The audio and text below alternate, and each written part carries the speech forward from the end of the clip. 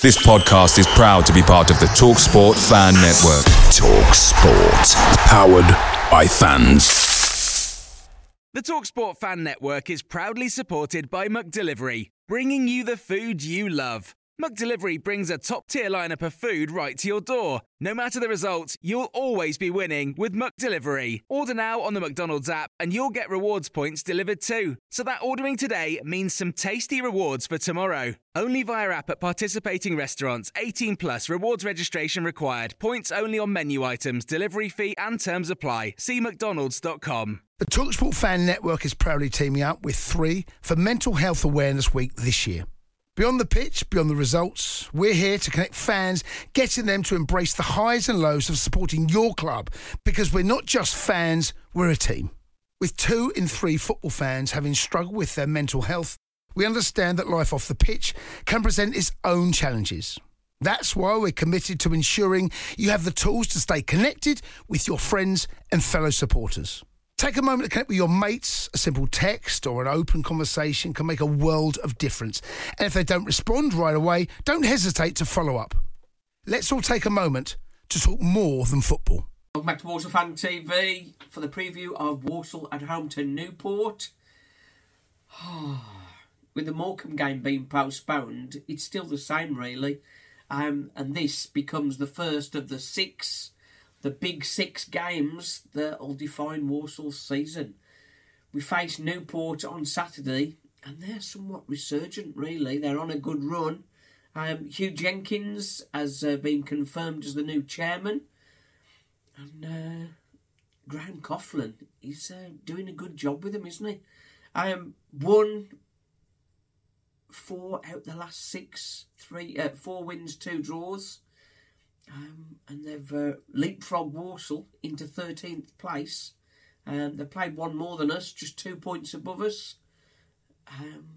So it's one that Walsall could do with winning. But what do we know about Newport? Well, Omar Bogle was their top goal scorer last season with 19 goals. He was on 8 with 3 assists when he got a muscle injury. He did get in hot water with Newport for going to social media to declare he wouldn't be back until March. But Will Evans has certainly filled the void, hasn't he? Just 4 goals last season. This season he's already on 19 with 2 assists. Coughlin's done extremely well because Will Evans was a wing-back and now he's turned striker. And as we saw against Man United, he knows how to get a shot away and knows how to poach. We would expect that Bryn Morris's super shot is not going to become a regular thing. So who else do we need to keep an eye on other than the lively Will Evans? Well, Shane McLaughlin has got 6 goals, 8 assists from the right wing-back slot. He's their number 19, so he's one to watch out for. That's what you want from wing-backs, isn't it? The occasional goal and lots of assists, and he's getting both. Seb Palmer-Holden is partnering up front with Will Swan. He's on 7 and 3, so he's doing well. And Zanzala, he's one that's close to returning after injury. It's tough. After the Man United game, you'd think after the Lord Mayor's show, they'd perhaps fall off a little bit.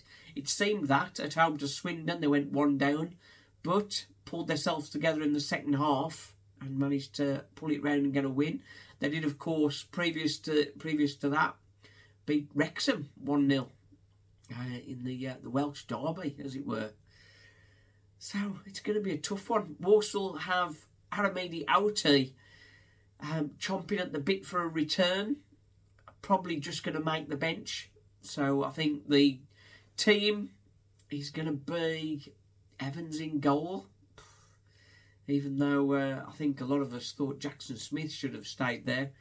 Back 3 with the Priest, Akagbu and Daniels. Wing backs, Tom Knowles. Is he going to come good for Walsall? Liam Gordon signed a contract extension. Again, is he going to start delivering the goods? In midfield, is Comley going to continue as CDM, or is Ryan Sturt going to come in? That's one thought.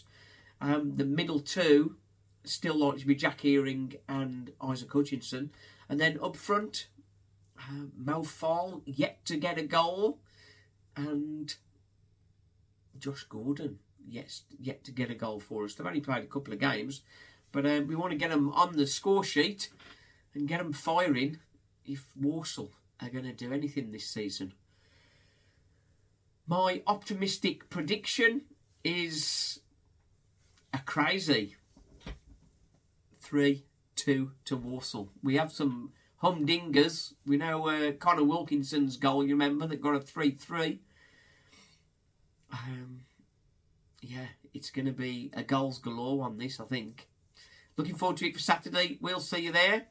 The joy and the pain. Thanks for watching. Cheers. The TalkSport Fan Network is proudly teaming up with Free for Mental Health Awareness Week this year. As football fans, we often pride ourselves on knowing everything, from which substitution can turn the game around to the quickest route home to beat the crowds. However, when it comes to discussing feelings with our friends, we might not always feel as confident.